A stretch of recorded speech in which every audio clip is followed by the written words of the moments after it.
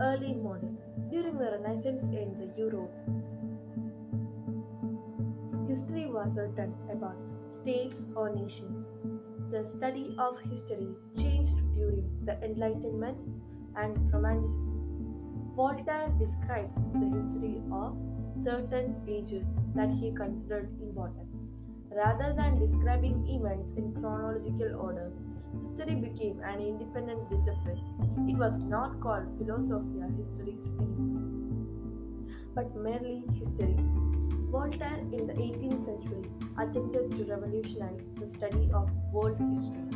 First, Voltaire concluded that the traditional study of history was flawed. The Christian Church, one of the most powerful entities in his time, had presented a framework for studying history. Voltaire, when writing history of Charles XII, 1731, and the age of Louis XIV, 1755, instead chose to focus economics, politics, and culture. These aspects of history were mostly unexplored to his contemporaries and would each develop into their own sections of world history. Above all else, Voltaire regarded truth as the most essential part of recording world history. Nationalism and religion only subtracted from objective truth. So Voltaire freed himself for their influence when he recorded history.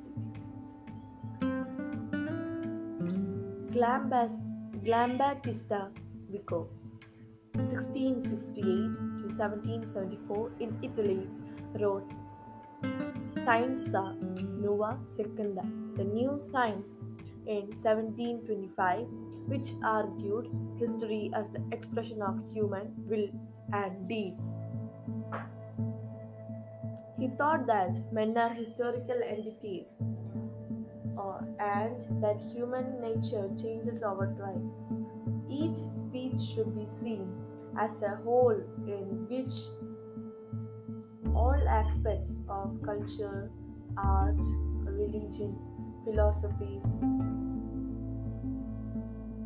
politics, and economics are interrelated, a point developed later by Oswald Spengler. Vico showed that myth, poetry, and art are only points to discovering the true spirit of a culture. Vico outlined a conception of historical development in which great cultures like Rome undergo cycles of growth and decline. His ideas were out of fashion during the Enlightenment, but influenced the Romantic historians after 1800. A major theoretical foundation for world history was given by German philosopher G.W.F. Hegel, who saw the modern Prussian state as the latest, though often confused with the highest stage of world development. G.W.F.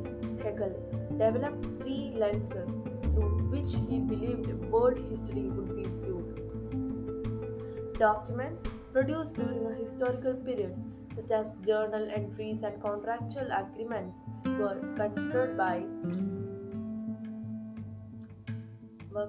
by Hegel to be part of original history. These documents are produced by a person enveloped within a culture, making them conduits of vital information but also limited in their contextual knowledge. Documents which pertain to Hegel's original history was classified by modern historians as primary sources. Thank you. Next episodes will be soon.